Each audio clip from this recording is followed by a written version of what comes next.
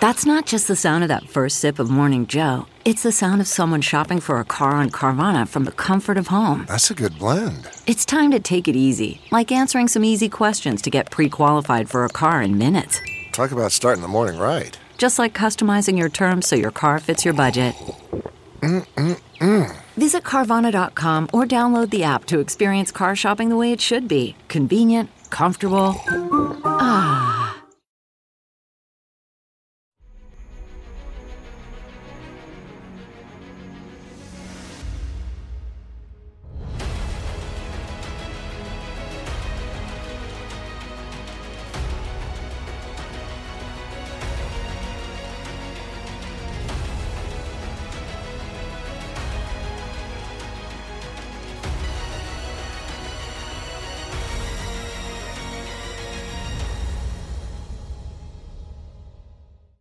Hi, everyone. Judge Andrew Napolitano here for Judging Freedom. Today is Tuesday, January 30th, 2024. Lieutenant Colonel Karen Kwaitkowski joins us now.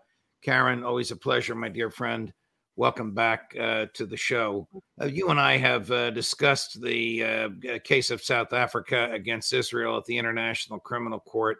The court voted 15-2 to say, well, don't do any genocide, and 16-1 with the Israeli justice voting with the 16 to demand a report in 30 days. I guess this is more symbolic than substantive, but did it burst any self-proclaimed Israeli aura of moral rectitude? Well, I think for much of the world it did. There was very little coverage of this in the Western media. And certainly I didn't see any news in the American media about this at all. So I think most Americans, we didn't get the benefit of actually having to look honestly at what is happening here. Much of the rest of the world, though, is viewing it, of course, honestly and critically. And unfortunately, the United States is further lumped itself in with Israel's policy. So there's no daylight between the United States and Israel at all. And the rest of the world sees this, and it's a loss of credibility for the United States, for sure. I mean, Alistair Crook advises that this is still front page news on the websites and newspapers in Europe, but you really don't see any mention of it here at all any longer. I just wonder, it's a court. It doesn't have an army to enforce its rulings. It only has the Security Council. The U.S. has a veto in the Security Council. We know how the U.S. would exercise that veto. But there is still the PR war, which Israel is severely, in my view, losing internationally. This is another strike against it. Long-winded question. My apology. Here's the short version of the question. Should the United States be on notice? Because under the genocide treaty, paying for genocide while knowing it's genocide is as guilty as performing the genocide. Oh, yeah. Yeah. I mean, I think, what this really does is continue the destruction of the credibility of both of the political parties in the United States. The Democrats have long been supportive of the UN, supportive of the International Court, wanting to become more involved. Of course, in this case, they don't. The Republican Party has pushed away we don't think it's credible. We don't care. George Bush and Dick Cheney couldn't go places because of the ICC. So they don't respect it anyway. But the Democrats did. So now we don't have any political parties that can. They're in a different world. They're in a different space. And then the American people themselves, who I think intuitively understand which side is right here, which side is conducting genocide and which side is receiving the genocide that we're paying for. I think most Americans instinctively get that, but neither one of the main political parties are able to even articulate a thing about it. So it kind of shows the weakness of our politics in this country.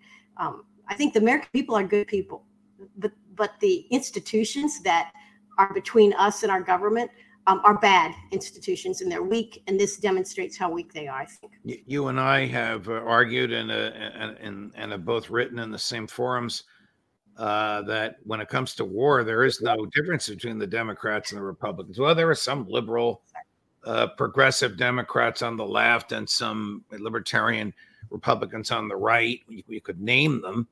There are so few. But for the most part, it's one pro-war party. Now, just look at what happened over the weekend at the border of Syria and Jordan. And the nearly universal cries for vengeance. All right, Lindsey Graham and that crew want to bomb Tehran, and the Democrats want to be a little bit more moderate, but they all want us there and engaged in war. What in the name of heaven and earth were we doing with a military base at the border of Syria and Ukraine? Syria and Jordan. Yeah, we're ensuring that the oil that we want to sell Syria is being exported properly. We're doing that. We're fueling and training ISIS and some of the ISIS offshoots. Even though we say we're fighting ISIS, that's not true. And also, it's not just those few bases. I saw a map the other day which said we had 22 different bases in Syria and something like 16 or 17 in Iraq. So, that is 40 bases that are unlawful because we don't have the permission of the Syrian government. That's for sure.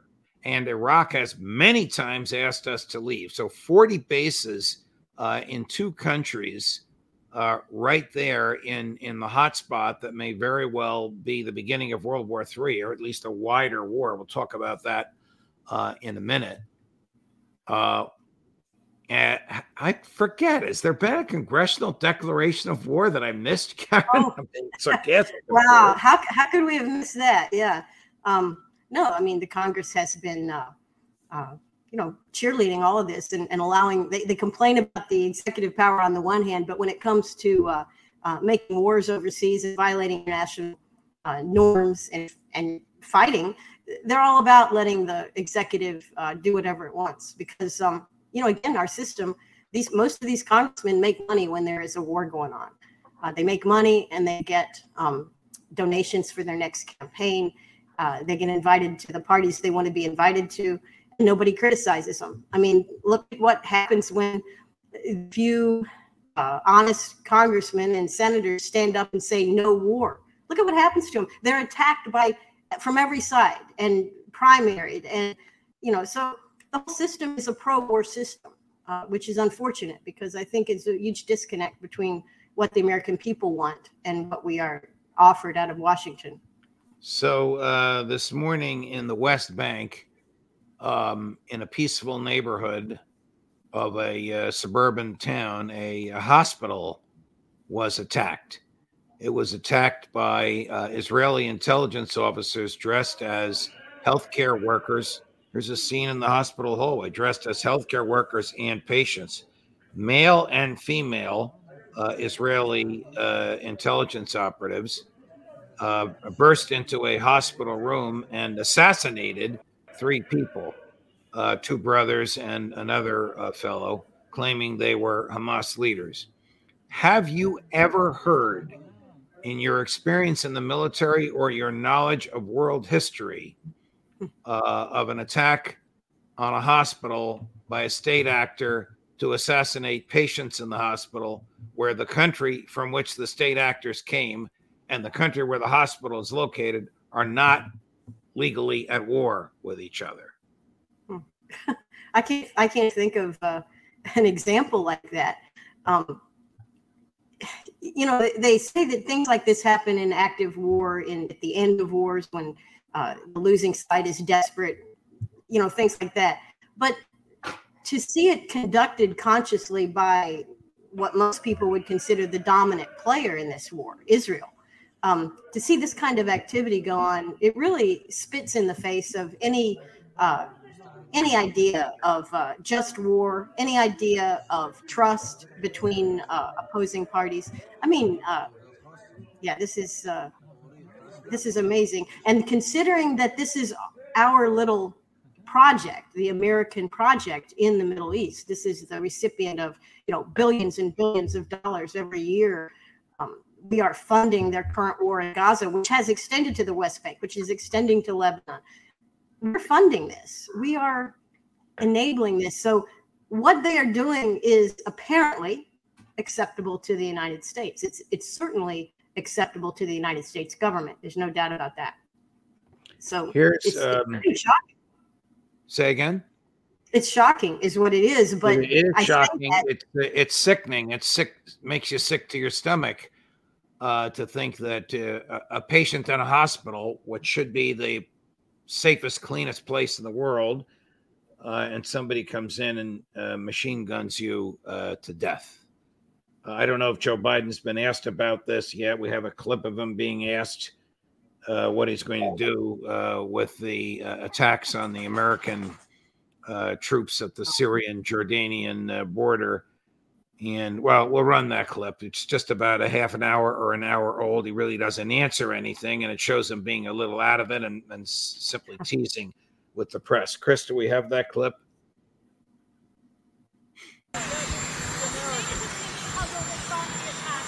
Yes. What do you hold Iran responsible for the death of those 3 Americans? I do hold them responsible in the sense that they're supplying the weapons to the people who did it. We'll have that discussion.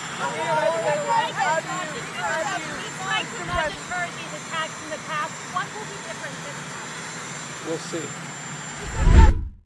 Well, he doesn't really answer anything.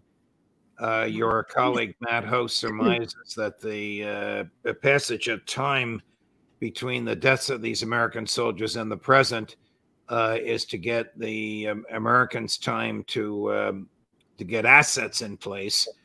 It may also take some time to confer with other countries. I mean, I don't know what countries they're going to confer with, but there'll be problems in Moscow if they listen to Lindsey Graham's advice and bomb Tehran. I would think the Russians and the Iranians have a handshake on a deal. It's not yet signed, but a handshake on a mutual defense compact.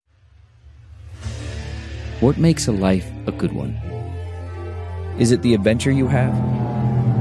Or the friends you find along the way? Maybe it's pursuing your passion while striving to protect, defend, and save what you believe in every single day. So what makes a life a good one? In the Coast Guard, we think it's all of the above and more.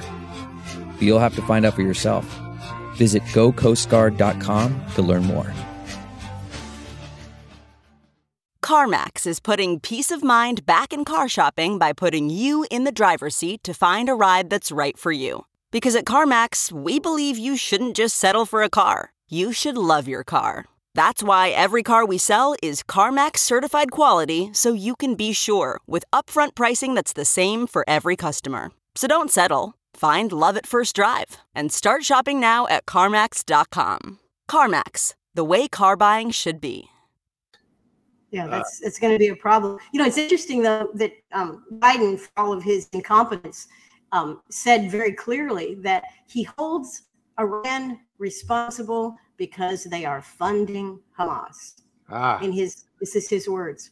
He just said that. So clearly he's not stupid enough. I mean, he's not so stupid, I guess, that he doesn't understand that's exactly what we're doing in terms of this genocide in Gaza. And as the war extends and we participate on the side of Israel, we're doing exactly the same thing. So, I think it's not clear. Iran has denied funding and planning any of these attacks, but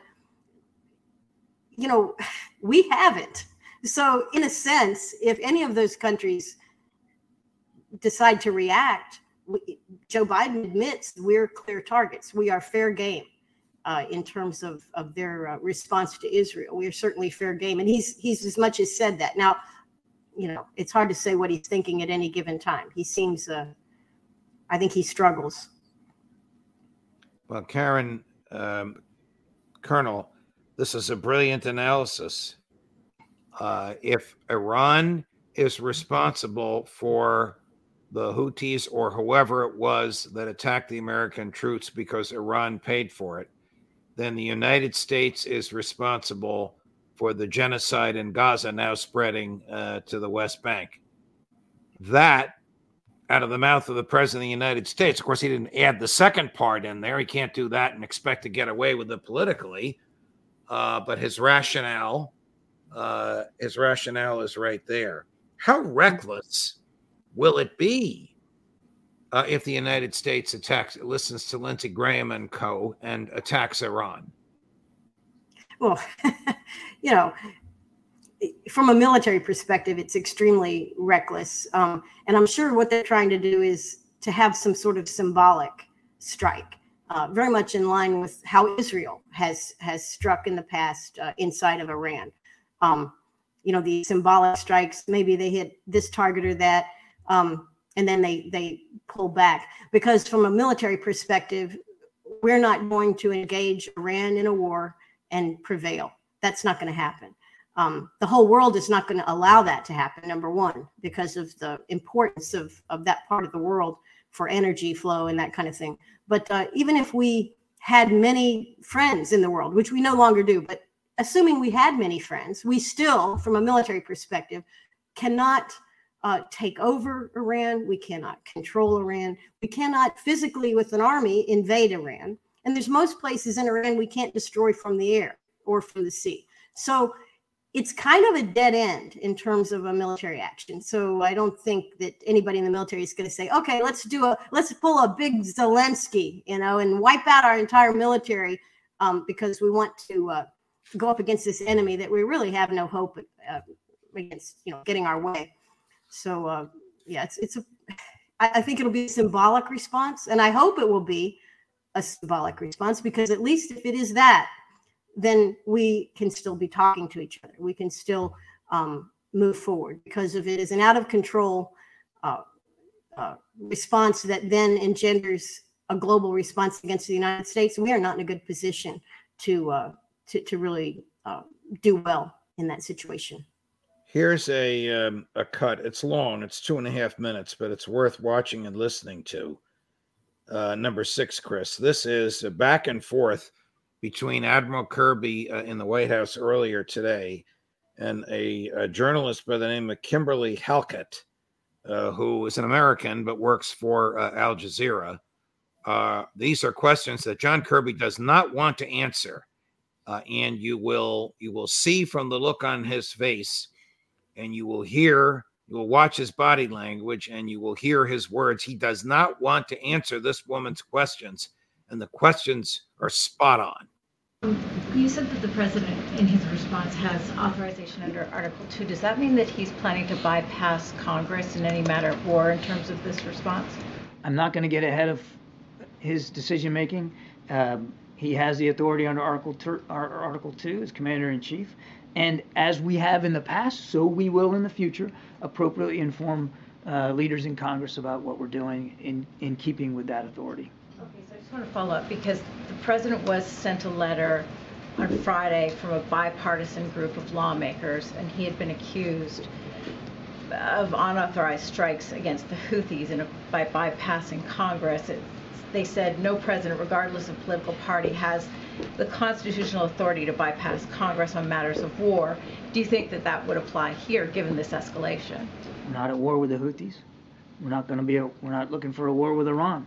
The president is comfortable that he has the appropriate legal authorities to act in self-defense of our ships, our sailors, and our troops and our facilities at sea or shore. Right. Isn't it time to involve the American people? I mean, given the fact that the American people were not happy about,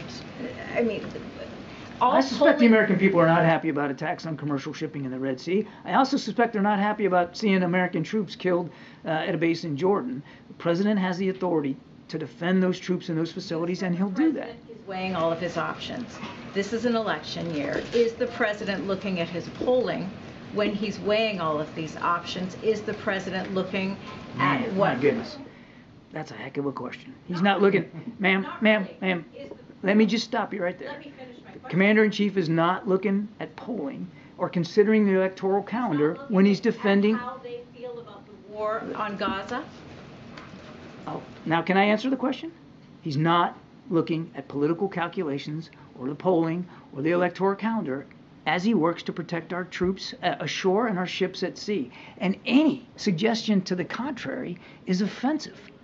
Is he looking at the polling with respect to, Ma'am. does the American public want a broader Middle East conflict when he weighs his political decision making? Ma'am, I've answered that question. Okay, let's go. You didn't answer that question. Is he weighing that? He is not concerning himself with the political calendar. The American public have the opportunity to weigh in on whether they want Made in America stamped on the bombs that are going to be dropped. We're going to move on. Go ahead, Phil. Thanks, Green. Well, I thought she was terrific. Does the president want to start a war? Does he want to start it on his own? Doesn't he realize he has to consult with the Congress? Does he think the American people want another war? These are profound and legitimate questions, which his boss on the ellipse of the White House, about to get on the helicopter, could not answer. Yeah. Well, it's interesting how angry Kirby got when they suggested that the political calendar of 2024 is part of any of these decisions that he's making. And it absolutely is. It is, the whole world is watching the United States political calendar. Our elections, and of course, I think a third of the countries in the world have elections in the fall or sometime in 2024. But the United States elections are being talked about globally. There's no doubt. So we have a president who is attempting an unprecedented run for re-election. Where the first one he campaigned from his basement, and this one he has clearly got medical issues. He's continuing to insist that he will run. They are shutting down other Democrats. They're in the primaries.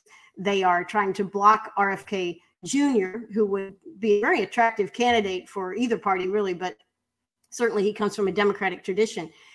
They're blocking him from even getting on ballots in any of the states. They're worried about Trump with the huge number of, lawfare and legal attacks and reputational attacks, the whole business with everything they can do against Trump.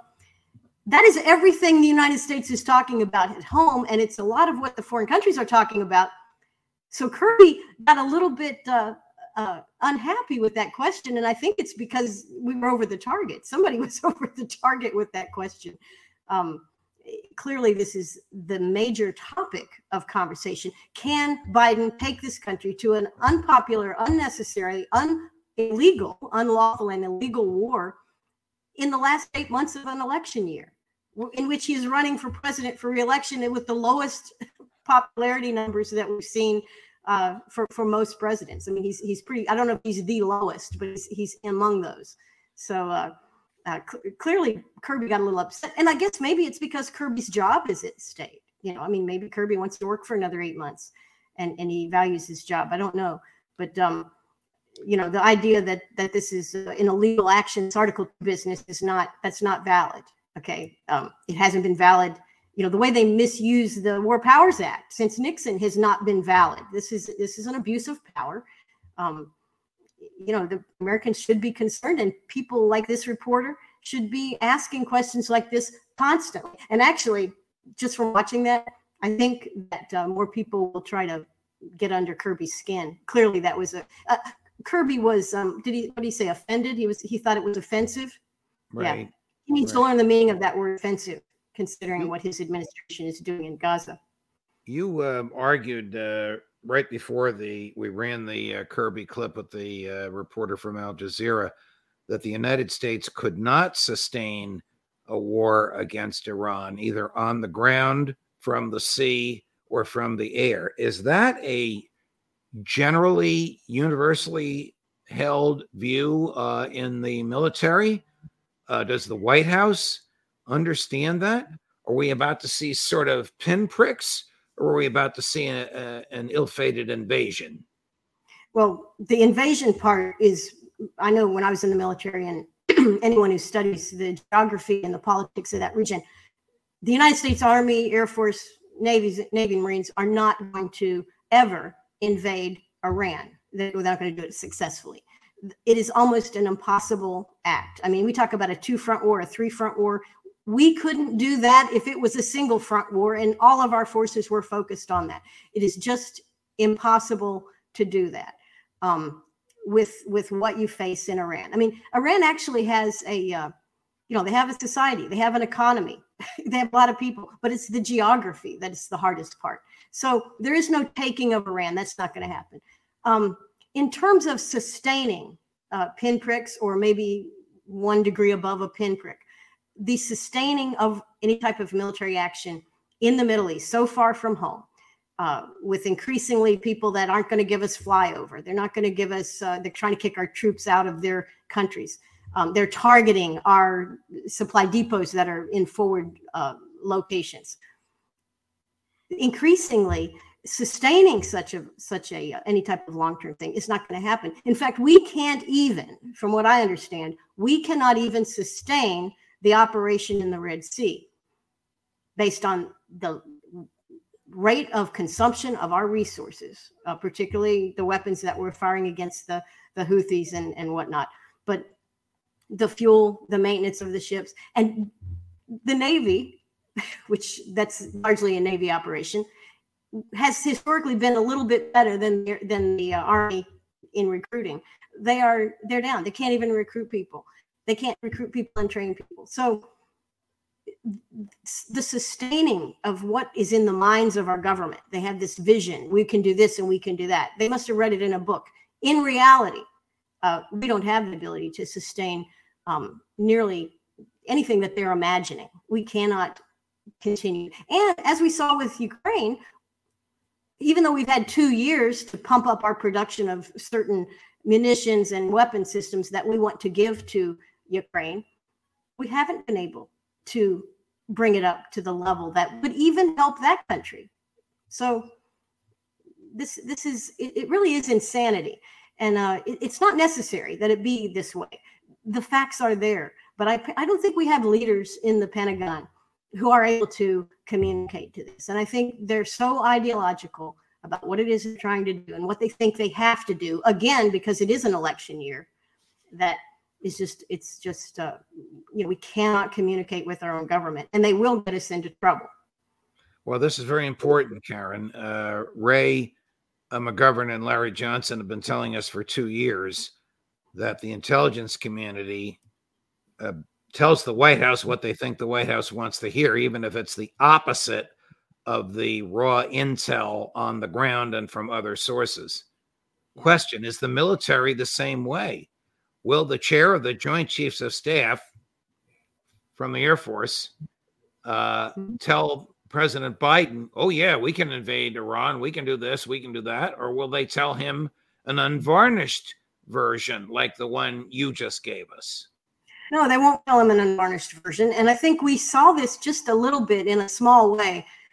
The Secretary of Defense could not even bring himself to tell Biden was going to be in the hospital, that he had to be taken, he had a relapse and he had to stay in the hospital for 2 weeks. He couldn't tell his own boss that. Why, I don't know. Would the boss be upset and say, no, you can't do that, get fired? I mean, I don't know what it is, but that inability to communicate even on matters of limited importance, I think that is reflected throughout the whole system. So on matters of great importance, no, they're not communicating. Well, maybe, maybe it'll go away. And again, we saw this with Trump as well. When Trump said to the Pentagon, I need you to pull his troops out from here or there, because his whole effort was very much something the Pentagon did not support. What did they tell him? Oh, we got it. Yeah, no problem. We're on that, boss. Yeah, it's happening. It was not happening. So it's not just that they won't tell them the truth, that they will lie to them for their own agenda. That agenda, unfortunately, is not a pro-America agenda. It is not an agenda that defends this country, and it's not an agenda that is held by the people in this country. We want a military that defends us, and we certainly expect our officers to tell the truth at all times. And we're not getting that. Colonel Kwaitkowski, a pleasure, my dear friend. No matter how unpleasant these issues are, thank you for your candor and unique perspective. Please come back again, same time, same day next week. Absolutely. Thank you, Judge. Thank you, Karen. Thank you. All the best. Another from my view, a wonderful, wonderful conversation because of our enlightened guest, a hero to many of you in an hour at 4:30, Scott Ritter. Judge Napolitano for Judging Freedom.